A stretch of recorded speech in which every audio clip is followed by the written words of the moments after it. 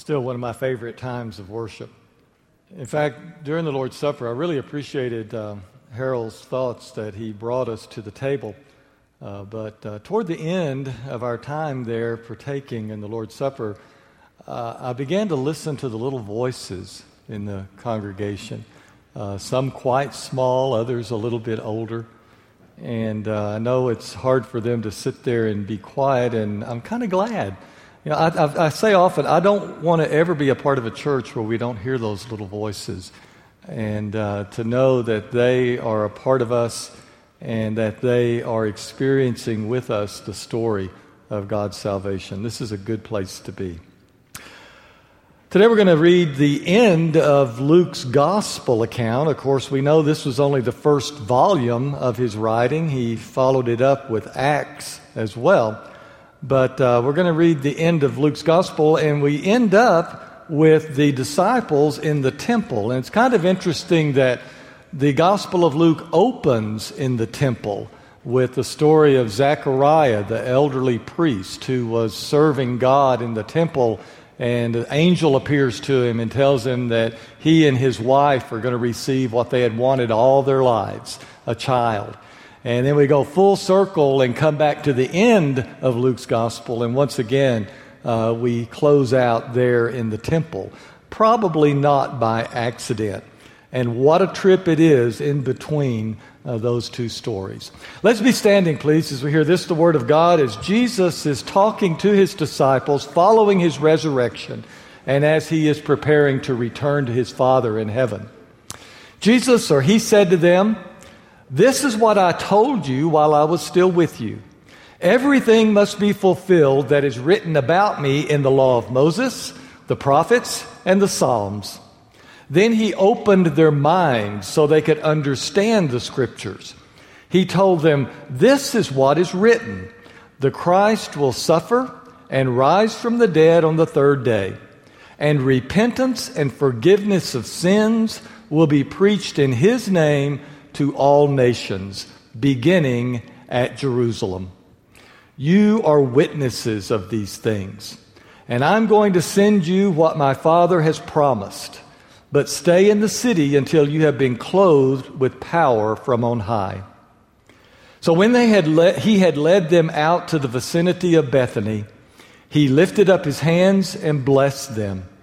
And while he was blessing them, he left them and was taken up into heaven. Then they worshiped him and returned to Jerusalem with great joy. And they stayed continually at the temple, praising God. May God bless the reading of his word. Always good to have a little Beethoven in a day, isn't it? You know what's a blessing? It is a blessing in any situation to know where you fit in and what your role is. I was thinking back this week of Al Green, and Al, through his influence among the coaches in the state of Texas, finagled an invitation for me several years ago to go and to help officiate the state track meet in Austin. And I was excited. I'd been officiating some of the meets around in this area, and I thought, wow, to get to go to Austin and see the best athletes in the state, that is quite a thrill. Wasn't really nervous at all, and we got down there, and I was standing there, and they were calling out and signing, making all those assignments. I found out that I was officiating pole vault. I have been a runner. I know the rules of track. I know I've been officiating shot put, discus. Let me tell you everything I know about the rules of pole vault. That's it. I didn't know what I was going to do. I felt like a fish out of water. I felt so stupid. Standing around with all these coaches, I had the hat on, I had the shirt on, I had the credentials around my neck, but I had not a clue what I was going to do.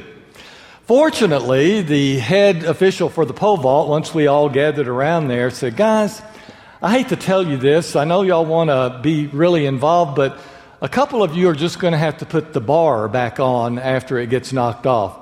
I go, "Oh, well, I'll do that." Actually, I was going, me. And I had a great time because I don't know a lot about pole vault, but I can do this, you know. and got to watch the meet and put the pole back up and felt so affirmed because I knew what my role was, I knew how to do it, and I fit in. Most of us in this room right now feel pretty good about being here, because you fit in here. You know many faces in the crowd. Many of you are sitting here with family in the room, and many of you have dear friends that you know well, love well, have known for a long time. And you've worshiped here. You kind of know how things go in worship. You know the songs that we sing, and you know pretty much the order that we do things in. And so you feel pretty good. You feel like you know what's coming. You know what your role is. You know how to fit in. However, there are people in this room today that are wondering where they fit in and what their role would be in this particular group of people. Well, we're here to tell you that you can fit in here. That this church, as I said in the beginning of our worship, has embraced the rest of us, and we have found a home here. And we want to encourage you that you can find that as well. But beyond that, what the message for today is to all of us, that there is a place for you in the kingdom of God. That there is a role for each one of us to play in God's kingdom, and that every one of us here can fit in to what God has planned, not just for us, but for the whole universe. Now, this text that we read speaks to that. We probably need to look at it again to understand exactly what is going on in order to see how these disciples, through the words of Jesus, found their place. At the end of the text, we find them in the temple. And Jesus has risen up into heaven, and he is gone from them once again. Now, if we didn't have this whole story, we might think that at this point they would really be upset again. Do you remember how they acted when Jesus was crucified? What did they do? They went into a room, shut the door, locked it, and were scared to death. And even after Jesus was resurrected and had appeared to them, they still didn't really know what to do. Do you remember that story of where they're all standing around going, well, I don't know, what do you do? What are we going to do? And Peter says, anybody remember? Well, I don't know about you guys, but I'm going fishing. Now you remember the story, don't you? Trying to find where to fit in and what am I supposed to be doing and what is my role here. However, here at the end of Luke, after Jesus has ascended back into heaven in an action that we don't totally understand, but I don't understand how he got here in the first place. Luke opens with the story of Jesus, the Son of God, who had been in existence for eternity, entering into this world by being born of a virgin mother, Mary. I don't understand that. I don't understand really exactly how he left this world to return to heaven and to sit down at the right hand of God, but I believe that. And after all that's happened, where do we find the disciples and what are they doing? Are they confused? Are they upset? Are they concerned? No. You heard the text. They returned with great joy. They worshiped Jesus. And they gathered in the temple and blessed God. What's the difference this time? I maintain it's because they knew what they were supposed to do. They fit in. They had a role to play. Well, what was that role? Let's go back through this text where Jesus begins talking to them and quickly notice what he does to get them ready for their task so that they can approach this task with great joy and confidence. The first thing he tells them is, you know the words that I spoke to you back when we were living together and traveling together and all through my ministry, those are still my words. In other words, there is a continuity between the Jesus of history and the risen Jesus. Jesus has not changed. And if we want to know who Jesus is now, we can go back and look at those 3 or 4 years when he lived upon this earth, hear his words, and he's still the same Jesus. He said, there's this continuity. I am Jesus, and this is what I said to you then, and it is still what you should know about me. It is still what you should know about what you need to be and what you need to do. And beyond that, he says, I could trace my story all the way back to the very beginning.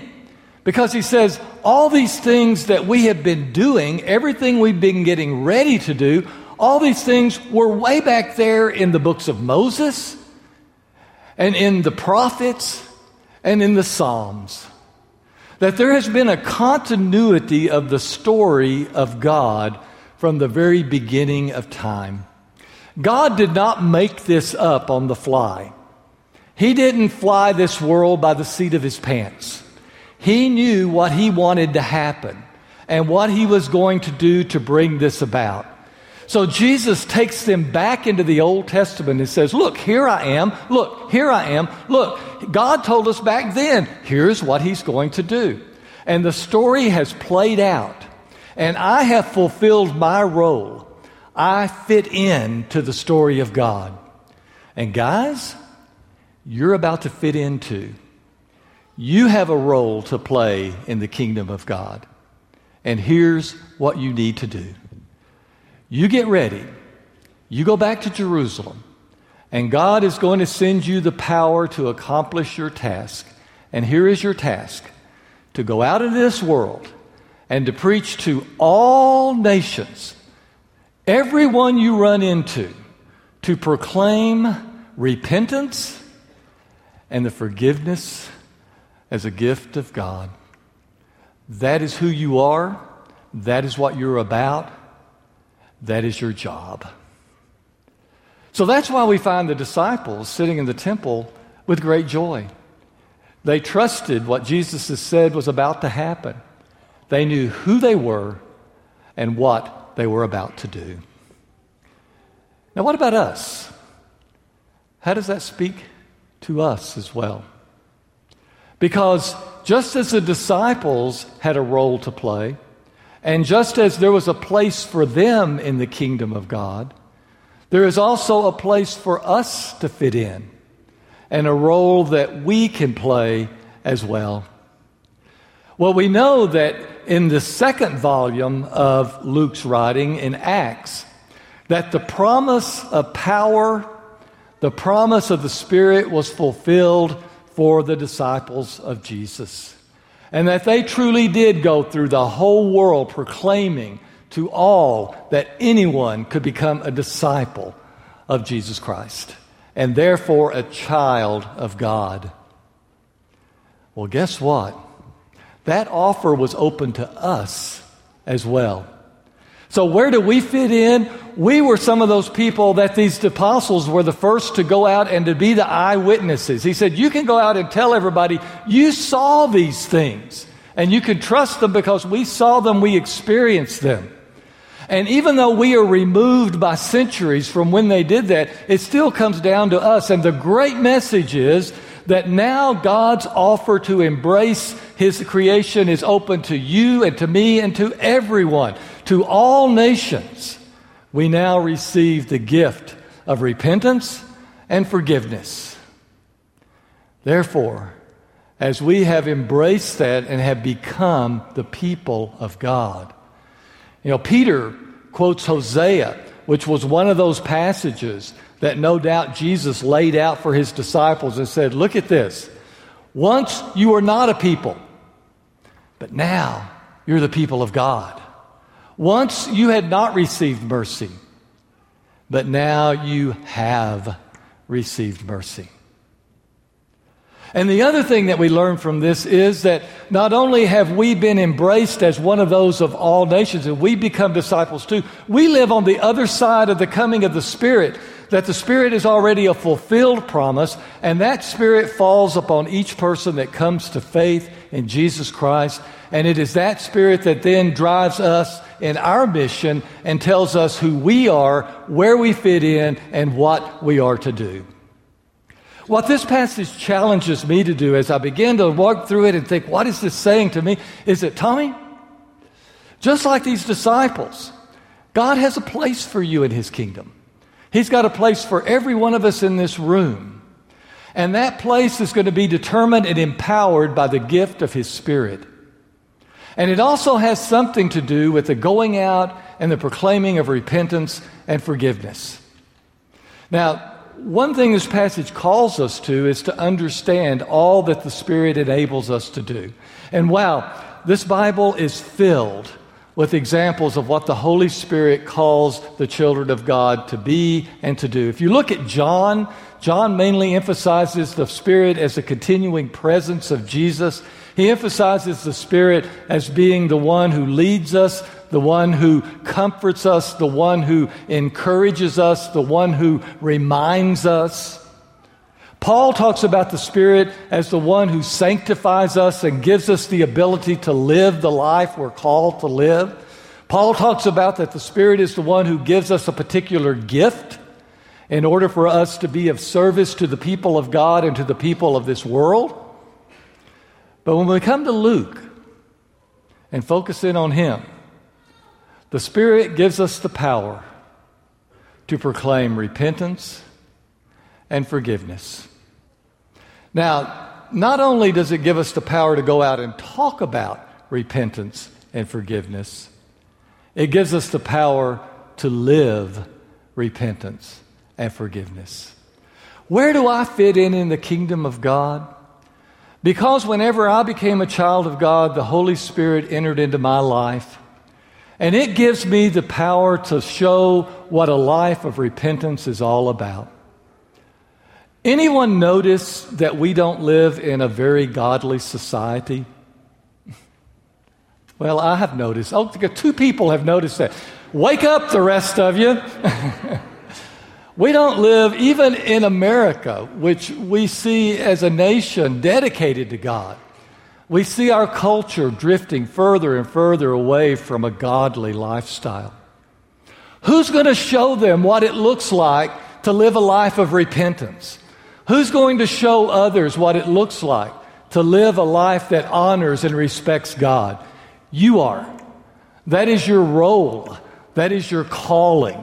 In this day and time, if you want to know what am I all about and what do I need to be doing, we need to be living a life that totally seeks to honor God, not just telling other people about it, not telling other people necessarily all the time that they should do it. Here it is. I want to do it so people can see what it looks like. Also, the Spirit enables us not only to talk about the forgiveness of God, but to show people what a life looks like that has been blessed by the mercy of God. To show people what it looks like and how it feels. To live a life of confidence, of comfort, of peace, of encouragement. Because has anyone noticed that there's a lot of pressures in this world today? Okay, 3 of us know that too. The rest of you, wake up. What are we going to do for this world around us? But through the power of the Spirit, to show them what looks like to live a life blessed by the mercy of God. And one thing that it looks like is that His people show that same mercy and acceptance to those around them. That His people are sources of comfort and peace and encouragement. There is a place for us in the kingdom of God. We have a role to play. You can fit in to the plans that God made back in the Garden of Eden and before, as He decided that He was going to win this world back. And He needed the prophets, He needed Moses, He needed David, He needed all of those people to make this happen. And most of all, He needed His Son to be willing to come and to live His life and to reveal who God is to the people of this world, and to die for us, to be buried, to be resurrected, and to ascend back into heaven to be with God. He needed him. But he needs you too. He needs you and me to live our lives through the power of the Spirit and to show people repentance and mercy and forgiveness. May we find our place in God's kingdom. Let's stand and sing.